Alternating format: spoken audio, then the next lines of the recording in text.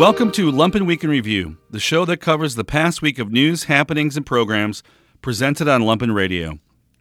This week, we spoke to the architects behind Bridgeport's Eleanor Boathouse about building on the river, chatted with members of the transit union about a possible strike, and discussed French literature with a noted translator.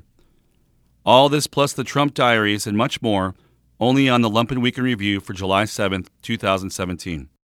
Hitting Left spoke to Clem Balinoff and Ken Franklin of the Amalgamated Transit Union Local 308. They discussed possible strike actions over a quote-unquote second chance program that the union says really turns workers into second-class citizens. Hitting Left with the Klonsky brothers airs every Friday at 11 a.m. We're back with that, with Clem Balinoff. And Clem, some of your friends from ATU have just walked in the door. You want to have them introduce themselves, or you introduce them? Right. Well, we have Ken Franklin with us here. He's the president of Local 308, which represents the 3,000 train operators and mechanics at the CTA. That's and correct. With them, he has a board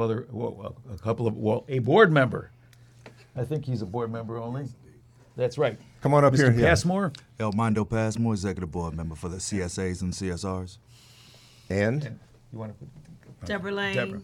assistant board member and organizer for ATU Local 308. When you were talking earlier about the rallies and events that have happened in place, Deborah's one of the real shakers and movers that made that happen in the local. Yes, she is. Yes, and we she welcome is. you to the Klonsky Brothers Hitting Left radio show. Thanks for coming today. Thank you, Fred. And your Mike. name was Mike, yeah. Thank you for giving us a platform. Thank you for allowing us some valuable airtime to speak on our issues at the Chicago Transit Authority. And what are those issues, Ken? We've been in contract negotiations for 18 months with very, very little movement. The best offer that they put on the table was a 1% bonus the first 2 years and a 1% raise in print the third and fourth year of a 4-year contract. But their health care proposals take more money out of our pocket. And there's a second chance program that they'd like to infuse into our contract, which we have adamantly said no to. So Well, now, are we against a second chance? This is for nonviolent offenders? correct. No, we are not. Okay. We are not against a second chance program, a second chance opportunity, but we are no longer going to support an inadequate program that really is nothing but indentured slavery. It's really working cheap and keeping people administratively in place so that the company can save money and not afford them a true second chance. This will no longer be allowed, and we have proposals to improve the program and to give them a real path into full-time employment. What do they have these second chance folks doing? And that is kind of competing with organized labor and with the bus drivers that are working now. The Second Chance program allows these individuals to clean the buses and to clean the trains. And it's geared strictly toward them getting employment, full-time employment, of cleaning the buses and trains. It does not allow them a path into other classifications such as an operator of a bus, operator of a train, or any other positions at CTA. It pays them $10.50. It's supposed to be for 12 months. CTA has administratively moved them backwards and forwards between the bus and the rail, where some have been on the property for 3 years, and a small percentage, maybe 5% or less, actually wind up in full-time employment. And who can survive on $10.50 an hour now, especially coming out of prison or? That's correct. That's correct. One quick thing about the $10.50 an hour also. The Mayor Emanuel, in September of 2014, signed an executive order saying contractors and subcontractors with the city of Chicago have to pay their employees $13 an hour. $13.50 or $13 an hour, maybe $13 or $13.50 an hour. A couple of weeks later, he said he wanted the sister agencies, of which the CTA is one, to do the same thing, paying $13.50 an hour. They're getting paid $10.50 an hour. Now, they're going to get a raise tomorrow only because the city minimum wage is going up to $11 an hour tomorrow, but not because of anything the mayor's done. But it still places them in competition with regular work with you folks, right? That's correct. And they also, even at that $10.50 an hour, they're taxed 3% into a retiree health care trust fund that they have no access to until the age of 65. So they're actually making about $10.31. Now, I don't know, but it seems to me if you're trying to support a family with those kind of wages, and you're trying to pull yourself up out of marginal existence, whether it be on the streets or whatever, this is a recipe to put you back. Yes. Put you back in the joint. Yeah. It's a horrible program, and most of them come to work these periods and never hit the 3 strikes and you're out, where they get kicked off the property, or they've worked as long as 3 years and had perfect records and still not able to go into a full-time position. And when he talks about 3 strikes, you get no holidays, no personal days, no sick days, no vacation days. And a strike can be being 1 minute late. You can't, if you were sick, they want you to come to work. If you have to take care of a sick child. So they have really none of the protections that a union contract provides. Absolutely. And nobody to speak for them. Absolutely. Correct. Yes. Well, this sounds like, in one form or another, what's going on all over the country where, for example, prison labor is being used to compete with union labor. Yeah. It's to drive down wages and working conditions of workers. Absolutely, and that's why yesterday my union exercised a preliminary strike vote. It was very, very important.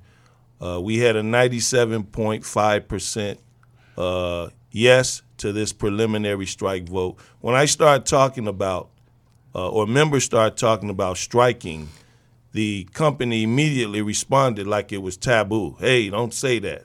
I say, no, I can teach my members what a strike is. We can learn the laws about striking. We can learn our international constitutions, all the X's and O's that have to be in place. There's nothing illegal about that. Yesterday we engaged in doing it. A third of the membership participated, and we got a 97.5% yes to the preliminary strike vote. It was very inspiring. And so what's the next steps? What happens? Well, can I say, yeah, go ahead. Just from my own experience of been on strike, when you get 97%, that's 100% for all intents and purposes. I mean, a 97% means that the entire membership is united around a strike vote. Now, we didn't have every member participate in the vote, but we set a bar. We set a bar for our local to move forward with. We know how many are immediately educated and want to do it, and we can recognize the work we have to do with those that did not participate in it. You know, I'm thinking back to when they passed legislation to try to undermine the Chicago Teachers Union, and they passed a bill called Senate Bill 7, and they said the teachers union cannot strike unless they get 75% of their members to vote for a strike. Right. And they thought that would take away the right to strike for teachers because they'd never get 75%. Right. And of course, the CTU came back and got like 98% or something like that support, and were able to pull off a very successful strike. So for you all, has there been a strike before of ATU There's been workers? A couple in the 60s and one in the 70s. So there hasn't been one in 40-something years. Correct. And it's treated like taboo, like African American can't talk about slavery, or the Jewish community shouldn't talk about the Holocaust. I don't see anything wrong with a union educating its members on what a strike is. And that's all we did yesterday, and we took a measurement of the membership's pulse. What other power do you have? I mean, that's right. If you don't have the power to withhold your labor, what's your other bargaining power? You know? To file a grievance and wait years and years till it's resolved. Yeah. But yes, we did that, and we're very proud of it. So transit workers have power. They have the power to shut down the whole city, really. Give the city a heart attack. To give the city a heart attack. That's right. And, we're like the vessels in the heart. We feed the economic engine of the city with bodies that make hundreds and thousands of business operate and afford hundreds of thousands of people in the city a way of life. Now, I've heard that that you've also been taking actions against privatization. How does privatization play into this? Well, the company attempted to even sell the Orange Line to a businessman years ago. To sell the Orange Line? To sell a line to a businessman. So we're just educating and trying to keep our eyes on everything. I mean, you know the Koch brothers and all those entities, they're 1,000 miles ahead of us. They got a ton of money, very diabolical. A lot of things they do are camouflaged in legislation.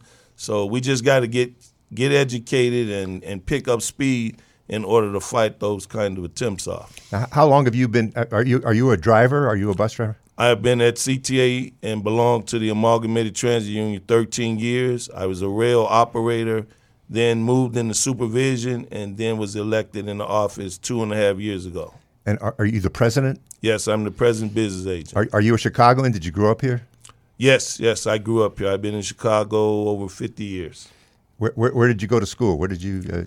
Herman Felsenthal on 41st and Calumet, and then Paul Lawrence Dunbar on King Drive, and then a couple years of business school. And you've been what since then? You've been driving. You've been operating as CTA operator for CTA operator. Few years. Then went into supervision for several years of the train system, and then again elected into the position of the president business agent. There's two, right? There's two. One local that represents the rail operators, and then a different local for the bus for people who work the buses. Is that how it works? Yes, ATU Local 308 is the rail union. ATU 241 is the bus union, and we both belong to the Amalgamated Transit Union. And when you took the strike vote yesterday, this is from both locals took it, or was this just yours? This was just the rail union. The bus union recently had a transition in representatives, and their officers are getting caught up with everything that's been going on. And who knows? We hope they take the same action. And what's the timeline? So if this was not a strike authorization vote, technically, right? Correct. Correct. So what's the timeline now? You continue bargaining. Correct. Hopefully the city will sit down at the table with you and deal with this stuff seriously. But how long does that go? They've invoked interest arbitration and selecting an arbitrator from the panel and things of that nature. It could be forever. Well, you're not going to let it go forever. No. We'll continue to educate, and we'll continue to do rallies with our friends, SEIU, AFSCME, Chicago Teachers Union, Arise Chicago. We'll still continue to do things that make unions strong and bring attention to the public. Buildings on Air spoke to William Emick of Studio Gang and Owen Lloyd of the Park Advisory Council about the new Eleanor Boathouse. Emick and Lloyd spoke about community involvement, the compressed time for building, and the value of Chicago's riverfront. Buildings on Air with Kiefer Dunn airs the first Saturday of every month. Buildings on Air. I'm your host, Kiefer Dunn, and we're here on a beautiful summer day in Bridgeport, Chicago, and we've got a good show lined up. We'll be talking about Bridgeport's relatively new Eleanor Street Boathouse, project by Studio Gang Architects. We've got the project architect, William Emick, here in the studio with us, as well as Owen Lloyd, neighborhood fixture, who sits on the Park Advisory Council for the very dryly named Park 571. So we'll be chatting with those guys for the first 45 minutes, an hour or so of the show. Then in the second half of the show, we'll be chatting with the folks from Outpost Office about a very cool project where Piranesi meets ASCII. If you don't know what either of those things are, all will be explained in due time. But they're very cool cats, and excited to chat with them. And then, of course, it's our ever popular segment, the Mailbag, where we answer your listener questions about architecture. There's still time to get those in, folks. Just send them to @BuildingsOnAir on Twitter, BLDGS on air, and we will do our best to answer those. And that's with Anne Louie and Craig Reschke of Future Firm. So, that being said, William, Owen, welcome to the show. How's it going? That's great to be here. Great. Thank you very much. Thank you. Yeah, of course. And, I realized that, in the 18 hours of audio that we've recorded for Buildings on Air, we haven't really spent an extended amount of time talking about, like, one building. We talk about architecture in a very general sense, or, sort of home repairs more generally in the mailbag. So this is a kind of cool thing to really get into the building and the process and how it gets used. And it's very, very a very local project, which is great, for our community radio station here. And just to kind of kick off the conversation, I think, to my mind, one of the most interesting things about Chicago is like how central the parks are to our sort of civic identity, like going all the way back to, the Burnham City Plan. And it's like, I think an interesting effect of that is that, regardless of what you think about the mayors, park district land and programming the parks and improving the parks is always a priority. It's just like air. It's like what you do. So, for any critique I might have of Rahm Emanuel or his predecessors, and there are lots, I think credit where credit's due, the city's shown like an eagerness to work with community groups and put lots of time into improving parks kind of all over the city. And so there's more that can be done always, but I think the Eleanor Street Boathouse is a really good example of what's possible. And I think a big part of that is down to having like a nice, thoughtful building that can kind of give the park like an inflection, I guess is maybe a good word. So William, you were the project architect. Is that right? Yep. Great. Yep. Along with a couple of other people that joined the team as well. So I'm not going to take full credit. Sure. Well, there's obviously Jeannie as well, who was the brain behind it all. Fantastic. Yeah. Well, can you just maybe for our listeners who are outside of the neighborhood or not in Chicago, just kind of explain the project. Tell us what the boathouse is. Broad strokes. What's the deal? Well, broad strokes. It's really it is what it is. It's a boathouse. It's really a community boathouse that is sort of a community center, a boathouse, sort of a recreational sort of destination. It's split up into two sort of separate buildings, one being a field house that's really where more of the indoor training happens, where you can have community events. Kids can come there and gather there after school and do after-school events. And then you have a sort of larger building that's housing all of the boats for the teams. And it's really just it's a building to sort of showcase how you can get out on the river. Right, and these are rowing teams from? St. Ignatius, U of C, there's CTC, and then there's ROW, which is Recovery on Water.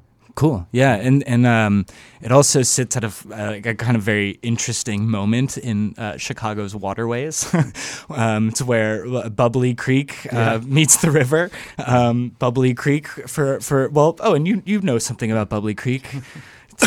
Maybe you can explain it for those who might not be in the know. Technically, Bubbly Creek was filled in the early 1900s, so it's the South Branch, which is now started to be called Bubbly Creek, and it still bubbles from all the organic material which is rotting at the bottom of it. You can go to the bridge on 35th, look down. If the water's calm, you can see it bubbling kind of like a cola slowly going flat, except for it's taken over 100 years to go flat. Right. It's where the South Branch reaches the main branch, where the West Branch used to reach before that was filled in. The I&M Canal was dug there in the early 1800s. Which this portion has been filled in, and now the Sanitary and Ship Canal goes all the way down to the Illinois River. So it's this great confluence which gave birth to the city of Chicago, because it's the portage. It's how people would get from the Great Lakes to the Mississippi via the Illinois River across Mud Lake, and it was back in the 1500s where French explorers were like, a canal right here can make a great civilization, and that's what happened. Yeah. Yes, and of course, it's the namesake of our Bridgeport, right? Yes, portage, yes. The portage around the bridge. Yeah. Also important to note that they reversed the river so that we can send. Yes, so we can send our offal down to St. Louis. Right. Yeah, and I guess that's a question because I know Studio Gang's done a lot of work thinking about Chicago's waterways, and I know there's the kind of book Reverse Effect where the proposal was to re-reverse the river, right? So I'm wondering if I don't know if you worked on that personally or not, but I worked on little parts. Yeah, of that. I didn't have a hand in most of the work there. It was Jeannie with NRDC on that. What is NRDC? National Resource Defense Council. Gotcha. Okay, cool. I had no idea. Yeah, but I'm curious what impact that sort of had on the project. If it was helpful for you guys to kind of claim an expertise on the rivers. Well, it had a lot of impact on what we were thinking. It's sort of the first step or one of the first moves that we highlight in Reverse Effect, which is really to get people access to the river. So that's sort of the first step in it all, is to get access and then to clean the waterway system, and then this idea of building a barrier to stop the invasive carp coming in, and then also to eventually re-reverse the river back and sort of recreate or rebuild the original watershed. Yeah. Yeah, it's interesting. It makes sense. I was at the project a few days ago, and there was a lot of people, running around. Lots of kids doing summer programs. It was great, and you sit there and you kind of look across the river, and you get to see the boats passing and everything else, and you're like, wow, I can't believe this was in my backyard the whole time. And so I think it does have that sort of a bigger picture effect of making people think about natural resources. Yeah, and CTC was actually rowing out of there for quite some time, and then it was great that the mayor and the U.S. EPA decided to really have a plan of action to get people on the river, and this is something that came about it. It's one of 4, by the way, that sort of connects the North Branch to the South Branch to really get people out there. Yeah, cool. So Owen, you're on the Park Advisory Council for Correct, Park 571. And I'm curious, what your experience has been was the park there before the boathouse? I was always very curious about it because I go across the street is Canal Origins Park, and across Ashland from there is Canal Riverwalk Park. I like both those parks a lot. On my days off when I'm running errands, I'll stop and I'll just sort of hang out, and I'd see this plot of grass with a fence around it with some boats, and I didn't know what was going on. And I found out on the map, because I'll go and look at maps a fair amount of the area, that it was Park 571, but it was fenced off for some reason. But there were rowing teams there, and I didn't know what was going on. I had no idea they were going to be building the boathouse at that point. And then a couple years ago, before they started construction, the fences came down, and so we were able to sit on this patch of grass, and people started fishing, and it was great. It was because you can get down to the riverfront, and the river's not accessible in most of Chicago. You can't easily get to the edge of it. And then I think it was shortly after that, a few months after that, the fences went back up and construction had begun. And it's like, oh, there's something going on here. And the now president of the Park Advisory Council visited the bike shop saying, hey, I want to start a Park Advisory Council. Can I put a flyer out? And me being like a river geek, history-wise and everything, I'm like, whoa, Boathouse Park Advisory Council, count me in. I like those parks. And so we started meetings at the East Bank building before the boathouse was complete, just to organize the Park Advisory Council, get the word out to the neighborhood and see if anybody wanted to take part. The rowing teams attended. We have a couple of Coast Guard volunteers, Coast Guard auxiliary volunteers that have been coming since the very beginning, and we just formed the council from there. And the first time we were able to have a meeting at the finished boathouse was great. I think it was last November or December, I think, and it's a great space. Yeah. It really is. The meeting spaces in the field house portion of it, and then the hall where they do yoga and various classes and stuff there is really cool. The way that you can see the view over the river, and this time I know on the solstice the sunset lined up with the big picture window, which I was told was really cool to watch. That's awesome. Well, that's interesting. Yeah. And it's one of the reasons why I'm so excited to have you both in the studio is because you're both deeply involved in this boathouse, right? It's and you guys have never met, right? Yeah. Which is kind of one of the incredible weird ways that architecture works, and and you've been involved from the community side, from the early days, and so I'm kind of curious to hear the other side also, right? Like, especially being an architect myself, like how did this project start? Like how did you guys talk with the community? Like, what was it that sort of I don't know, what were the seeds of the project? Like, get into the nitty-gritty details. Yeah. Well, the project started in 2011, actually, and here it is now. 2016 was when we officially occupied the building. And it started with 2 boathouses in 2011, just after the mayor and the U.S. EPA announced their plans to get people access to the river. So we were one of 4, or we were one of 2 architects that would then design 4 boathouses. So Johnson Lee designed the other 2 at North Park and Ping Tom. Mm-hmm. And we designed the WMS boathouse at Clark Park, and then now Eleanor. We actually designed them simultaneously at the same time. And for whatever reason, the Clark Park boathouse got built first, and then this one sort of got put on the shelf for just a little bit to get some more funding and then to eventually go forward. So there were a couple modifications that had to be made, and right. Like any city project, you have to work with budgets, and you have to work with the park district to make sure that it's sort of meeting their standards. There's a lot of prescribed requirements, that the CPD has for maintenance and durability and whatnot. Yeah. In terms of how we went about the process, we worked a lot with the rowing clubs. In particular, CTC and Row were the 2 that we really had a lot of back and forth with to ensure that, it was meeting their standards, and it was able to house what they had. And it was also about trying to build in some sort of future expansion into the project as well, so that the community can grow with it, and the building can sort of accommodate that. So you'll see in it that there's a lot of extra space, in some areas, so that the rowing clubs can grow, or other people can start to form their own organizations if they want to then possibly move into the building.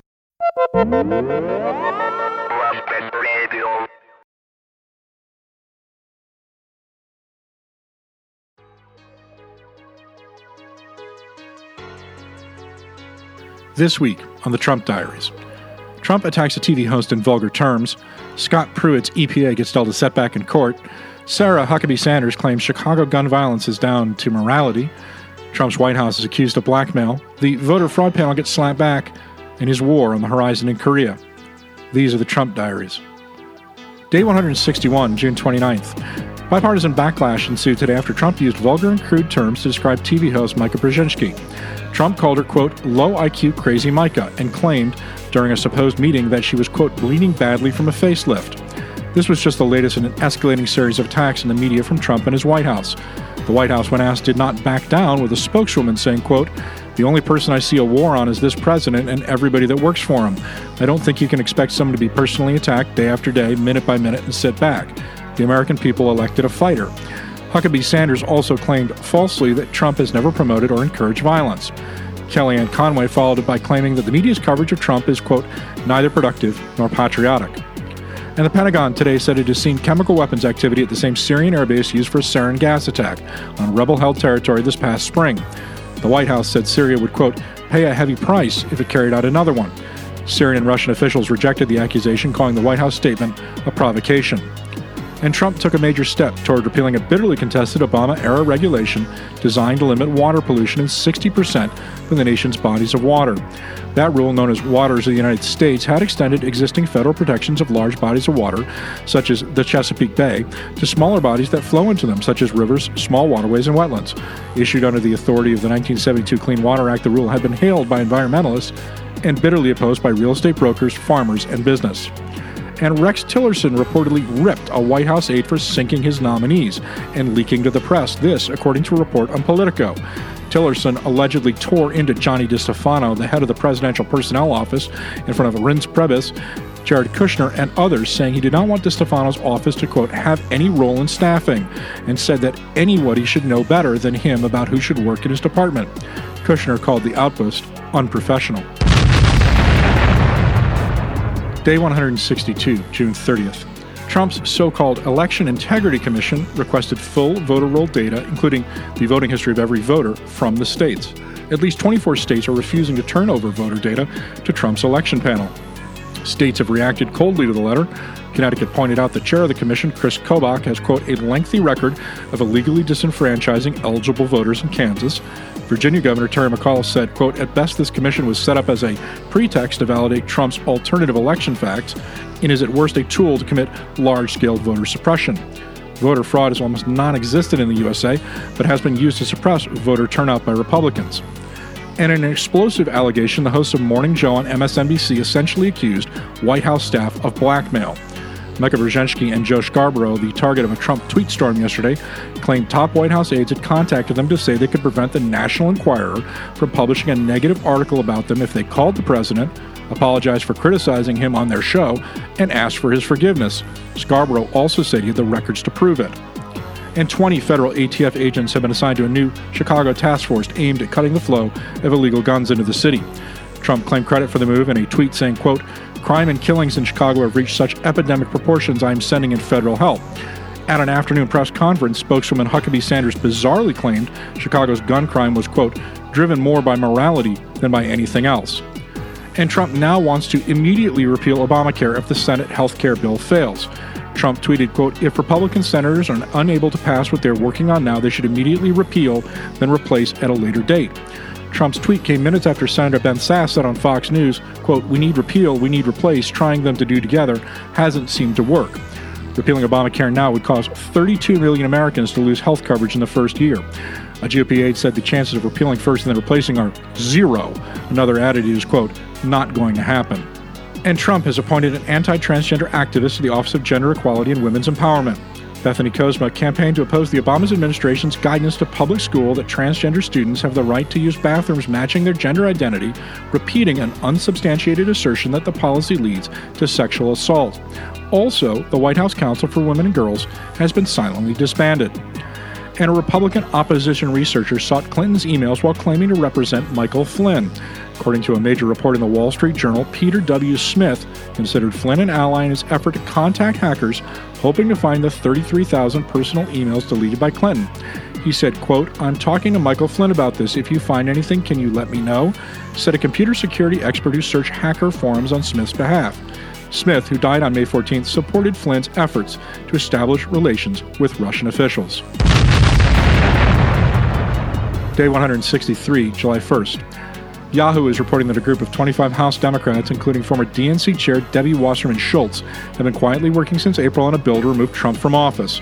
Jamie Raskin of Maryland is the main sponsor of the bill, which takes a radical and unprecedented approach to removing Trump using the 25th Amendment.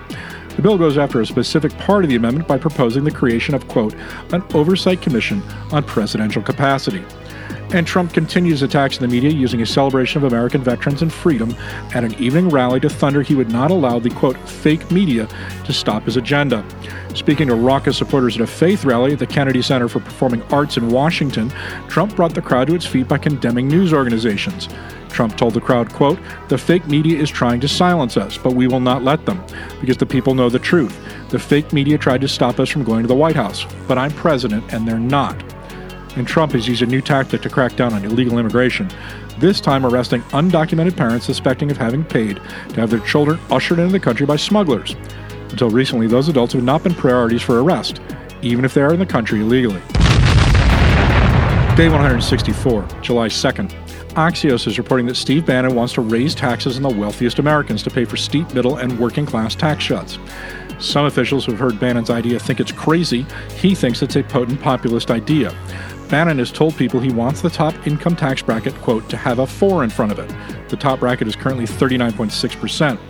Also, advisor Gary Cohn has apparently told associates if tax reform doesn't get done this year, it is probably never going to happen. Cohn wants to slash the corporate tax rate from 15% from the current 35%. And Trump posted a short video to his Twitter account in which he is portrayed wrestling and punching a figure on whose head has been replaced by the logo for CNN. The video is an edited clip from a years-old appearance by Trump in WrestleMania. The clip ends with an on-screen restyling of the CNN logo as, quote, FNN Fraud News Network. The tweet drew disbelief across the spectrum. Day 165, June 3rd. German Chancellor Angela Merkel's political party, the Christian Democratic Union, no longer refers to the United States as Germany's friend in its election materials. That's a change from 4 years ago, per Reuters. And the State Department is now quietly allowing dozens of young women and minority students to become full-fledged diplomats after previously threatening to rescind job offers. Earlier this month, the State Department had notified 60 Wrangell and Pickering Fellowship recipients that not only would they not be joining the Foreign Service, but they had to choose whether to accept what amounted to a 2-year clerkship or pay back $85,000 that the government had invested in each of their educations. And an appeals court struck down the EPA's 2-year suspension of new emission standards on oil and gas wells, a setback for the Trump administration's broad legal strategy to roll back Obama-era rules. The U.S. Court of Appeals for the District of Columbia concluded the EPA had the right to reconsider a 2016 rule limiting methane and smog-forming pollutants emitted by oil and gas wells, but they could not delay the effective date for 2 years while it sought to rewrite the regulation. Day 166, the 4th of July. Trump told the Chinese leadership that the United States is prepared to act on its own against North Korea. The warning came on a day when North Korea successfully launched an ICBM that experts say is capable of hitting Alaska. Trump's warning, apparently delivered in a cordial but blunt phone call to President Xi Jinping, was accompanied by a flurry of confrontational acts by Trump against China. Trump also tweeted, quote, "Perhaps China will put a heavy move on North Korea and end this nonsense once and for all." Later that day in Moscow, where Xi was on a state visit, Vladimir Putin said both nations had agreed on a joint proposal to settle the Korea crisis by freezing the North's nuclear and missile programs and the joint military drills by the USA and South Korea. Russia also shares a partial border with North Korea. And the House Committee on Appropriations drafted a provision to stop the IRS from enforcing the controversial insurance mandate that is a vital part of Obamacare. The bill reads, quote, "None of the funds made available by this act may be used by the IRS to implement or enforce Section 5000A of the Internal Revenue Code." That bill would prohibit the IRS from enforcing a requirement that employers and insurance companies inform the government of the name and social security number of anyone to whom they provide health insurance coverage. Day 167, July 5th. 44 states are now refusing to comply with some or all of the provisions made in a request by Trump's so-called Election Integrity Commission, including Commission head Chris Kobach's own state of Kansas. The commission set up to investigate Trump's fraudulent claim that millions of people voted illegally, denying him a win in the popular vote, has been roundly criticized as an invitation to voter suppression. Trump added to the furor when he tweeted, quote, "Numerous states are refusing to give information to the very distinguished voter fraud panel. What are they trying to hide?" In related news, a civil rights group is claiming Kobach is using the panel to raise funds for a run for Kansas's governorship in violation of the Hatch Act. The Lawyers Committee filed a complaint Monday with the Office of Government Ethics alleging Kobach using his TV appearances to raise funds via social media. And numerous Republican senators and congressmen sat out the traditional 4th of July parades, fearing meeting their constituents. Ted Cruz got an earful from protesters in McAllen, Texas. Nevada Senator Dean Heller, who came out against the Republican health care bill, was heckled at a parade. In all, only 2 Republican senators, Kansas's Jerry Moran and Louisiana's Bill Cassidy, held traditional town hall meetings with constituents. Even moderate Susan Collins, who was against the health care repeal bill, said she was shocked how vocal her constituents were on the issue. And opinion polls continue to batter Trump. 65% of respondents in the Political Morning Consult poll say Trump crossed a line with his Twitter attack on a TV host. 538's Meta poll has Trump at 39%. Only 28% of Republicans say Trump's tweeting is appropriate. These are the Trump Diaries. I-94 spoke to Charlotte Mandel, who translated French author Matthias Enard's new work, Compass. Mandel spoke about Orientalism, why she doesn't write stories herself, and the controversial novel, The Kindly Ones. I-94 airs every Sunday at 10 a.m. Today, we are joined by the translator Charlotte Mandel, who has just translated the Prix Goncourt winner, Matthias Enard's Compass. Charlotte, we really appreciate it. Oh, thanks. Charlotte, where are you joining us from again? I live in the Hudson Valley, 2 hours north of New York City. Oh, did you get hit by the flooding yesterday? A little bit, not too much. Yeah, there was quite a bit of rain. Well, we're glad you're safe and sound and you're not underwater as the city of Utica is. Right. Tell us a little bit about your experience on this book. What attracted you to translating this work? This is the third novel by Matthias Enard that I've translated. The first novel was actually a 500-page sentence. So I'm kind of attracted to long books with long sentences and stream of consciousness narrative that kind of, it's something that I like doing because I don't generally read ahead when I translate. So I like sort of inhabiting the voice as I translate it. I like sort of going with it and not really knowing what comes next. So that's very true for Compass. Okay. Well, we actually have a reading and a selection from Compass. Why don't we play that to give our listeners a little quick taste of what the book is about? And then we're going to be right back with Charlotte. You're listening to I-94 on Lumpen Radio. Exploration. 12:55 a.m. I'd rather be in my bed, eyes in the dark, lying on my back, head resting on a soft pillow, than in the desert, even in the company of Felicia and David. Even in the company of Sarah, the desert is an extraordinarily uncomfortable place. I'm not even talking about the sand desert where you swallow silica all day long, all night long. It gets into all your orifices, your ears, your nostrils, and even your navel. I'm talking about the Syrian-style desert of stones, pebbles, boulders, rocky mountains, heaps, cairns, hills with here and there oases where it's a mystery how the red earth shows through. And then the Badia is covered with fields, winter wheat, or date palms. In Syria, it should be said that desert is a misnomer.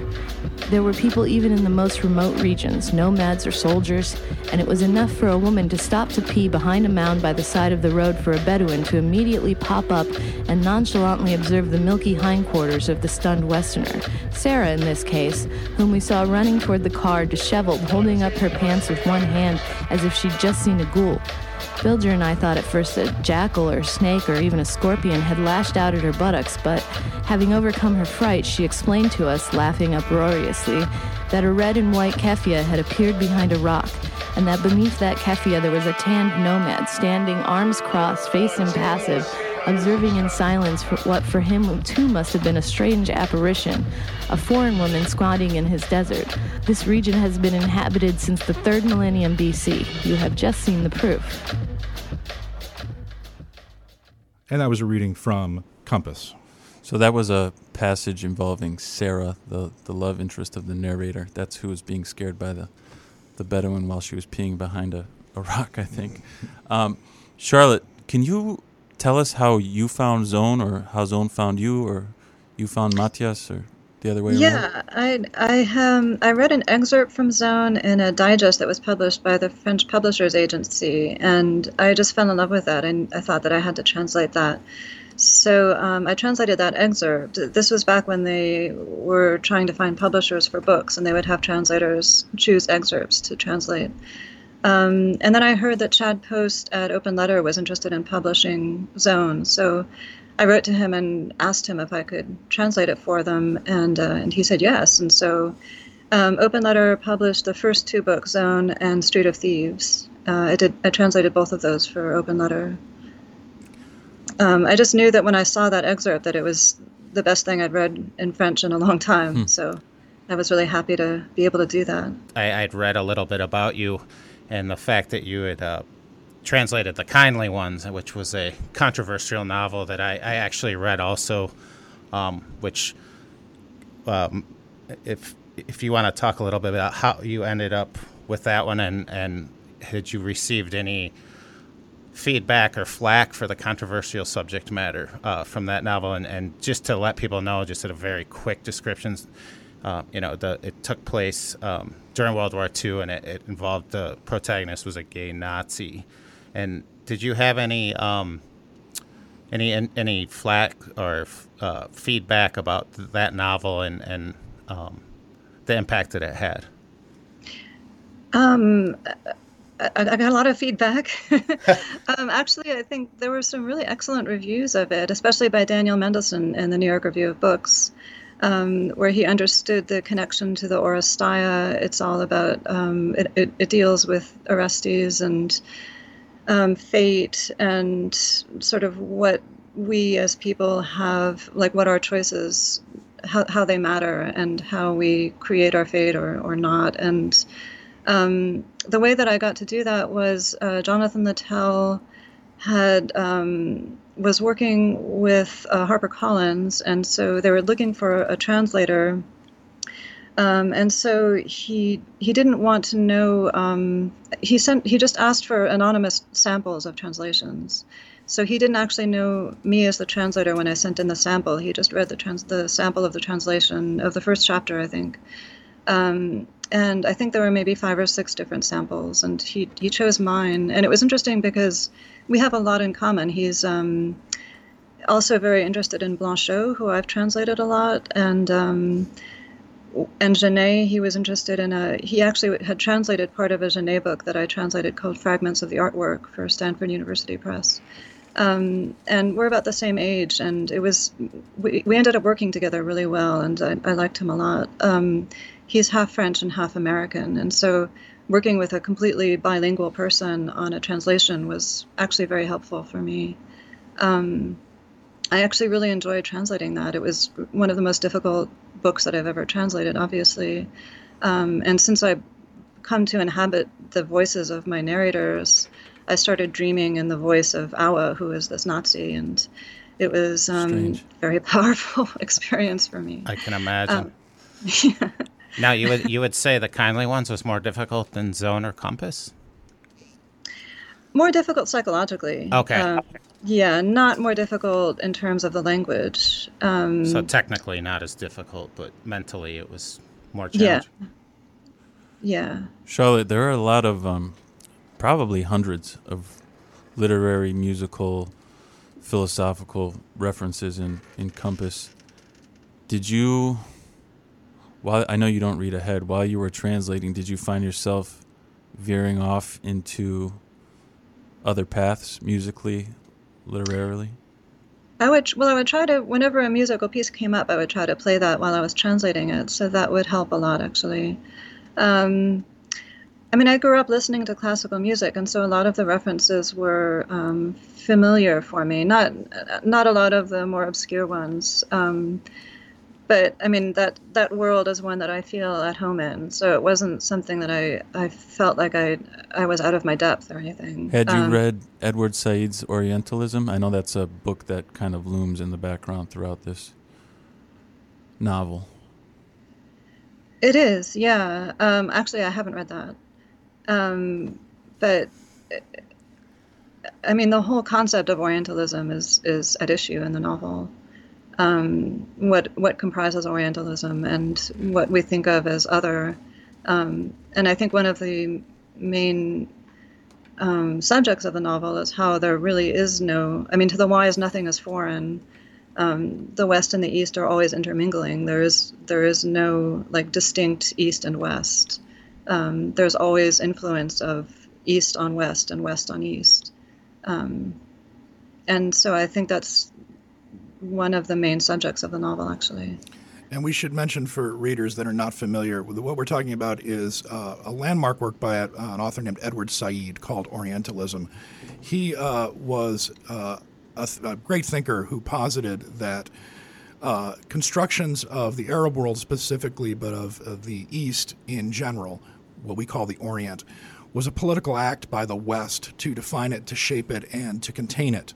And as Charlotte correctly points out, in the novel, the narrator, Franz, who is an Austrian musicologist, demonstrates a real affinity for the Arab world and seems to think that the concept of Orientalism itself is false, that, as Charlotte has just mentioned, East and West intermingle, and there's a very humanist tone to the book, I would argue, in saying that people, despite their backgrounds or cultures, are all just people and are very interesting.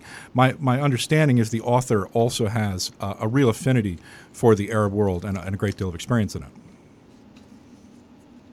Yes, oh yes. He actually is a translator of Arabic and Persian into French. He's translated some classic Arabic books. I forget which ones, but he teaches Arabic at the University of Barcelona, and he also speaks Farsi, and he's lived for, I think, 3 years in Syria teaching French. So he's very closely linked with the Arabic world. I guess what I do is I just let the text speak for itself. I try not to insert myself into a book too much. So I've stayed as faithful as possible to the original French and just tried to convey what the text was saying. I don't believe in the translator, inserting his or her own voice into something. I try to let the text speak for itself.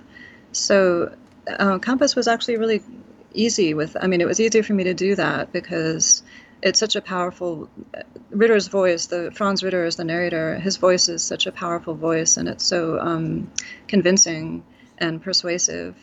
that I could just let him speak for himself. And I think the excerpts, I mean, there are a lot of political issues at stake, but I think that they come through on their own without any notes or anything like that. Poet Jay Ivey stopped by News from the Service entrance to perform some new work. This poem is a selection from his new album, My Daddy's Records. News from the Service entrance with Mario Smith airs every Thursday at 2 p.m. Hey. There you go. What up, what up? What were you asking me? I said, was I on? Oh, yeah. Now, Chi-Town, what it do? What's happening? Jay Ivey's in the building, y'all. If you aren't familiar with Jay Ivey and his work, not even him being an author, but his impact on poetry here in town and nationally can't be understated. A Def Jam poet, author of 2 books. One of them, Jay Ivey, Dear Father, Breaking the Cycle of Pain. Very important book. And what I learned, I get to hold it for no cameras at all. Yeah. Here we go, everyone. Yeah. And what I learned a couple of years ago that I didn't know, his dad was a major voice on the radio here in Chicago. Yeah. On WVON. But we'll talk about all that stuff with my man Jay Ivey. What's up, brother? We got a minute for one? Yeah. It's on my spirit. We got a couple minutes. Are you about to spit? I mean, Let me turn my mic off. Go right ahead, brother. So on My Daddy's Records, it's a joint. It's a bonus track called Raise Your Vibration. So just don't curse. I won't. It's the whole album clean. Of course, because I kept it clean, so I can sell it wherever. All right, I'll turn my mic off. Go right ahead. All right. I jumped in with a grin, bumped my chin, scraped my knee, earned my scars. Pray for me. You're such a blessing. I'm wrestling with thought, trying to pin something to the pad. The mat, the fat was trimmed but grew back. I went against the grain and my instinct said, I told you not to do that. I knew that that boom bat. Didn't you feel your stomach churn? Burn like reflux. I make mistakes, then lose trust. Stagnant is my magnet when my thoughts are tragic. But when I'm clear, I steer clear of the fear I hear. You hear that? Sounds like a dream come true. Refreshing like when dreams come to you and reveal themselves in a song, a poem. Straighten you out like a hot comb. A perm. New lessons help us unlearn our ignorance. Each moment is significant, but we take them for granted. I'm trying to rebuild the damage, bridge the gap, tap into the source, breathe through my course. What board is this? What's the mission? What's the plan? Listen, it's us against the damn, but damn, they winning. They think they winning. You ain't winning. Trying to hypnotize us with their lies. Wake up, open your eyes, stretch your soul, connect with your role you will put here to play. Looking at barrels and damn the spray. We bulletproof. Who let the bullets loose? You can't strike us all down. We hurting, but we ain't all in the ground. Each death fertilizes our spirit, our growth, our hope. Our hearts still pound like the first drum played. We burst civilizations like the first love made. Oh, it feels so good, just like I knew it would. I'm back to meeting my neighbors in the hood. Back, looking to the stars, looking into the hearts, connecting, reflecting. We all been detecting a change, a shift, a tilt in the axis like a close call. It's no accident. Something's happening. Feel that? Something's happening. I'm raveling. I'm babbling. Purpose. Have you found yours? Ignore yours. You getting the itch to explore more, open more doors, peek in. We all been seeking peace. To the east, my brother to the east. I'm from an ex-clan, finishing these moves so I can move to the next plan. I'm plotting. Yes, I get it popping. I pop in so our light can intertwine and dance between minds. Hands open wide. I'm catching feelings. Can't you feel it? Oh, you got that spirit. I know you hear it. Yeah, they fear it when we get here, when we get up there, when we climb those stairs, when we breathe without stress. Yes, we've come far, but not far enough. I look in the mirror and ask myself, what you go do in the clutch? I'm breaking the cuss, pushing past the cuss. Pay attention to what they doing to us. Clarity is a must. Habits come calling. In the eye of the storm, I'm holding on to everything that's calming. The fight is exhausting. Thank God I ain't lost it. Thank God I ain't lost it. I stay praying to him. Time to get back in the gym, back in the pen, working it out, cause I know it's gonna all work out in the end. Why pretend like it ain't? You think things go defeat you, but they can't. You stronger than that. I'm stronger than that. I stood on mine. Ain't no turning back. All I got is my word. These words, these conversations, let it be heard in your nerves, digging your reserves, and let's raise our vibration. Jay Ivey in the building, so that's what I'm talking about. The Lumpen Week in Review is produced by the staff and volunteers of WLPN LP Chicago, the community radio of the future. The Week in Review is edited and engineered by Logan Bay. The Lumpen theme, background, and interstitial music is by Mike Perkins. Lumpen Radio Sting by Dan Jugel. Voiceovers by Ed Marzewski, Jamie Trecker, and Shanna Van Volt. For more information on Lumpen Radio, visit lumpenradio.com. Lumpen Radio broadcasts on 105.5 FM in the Chicago area and worldwide via lumpenradio.com.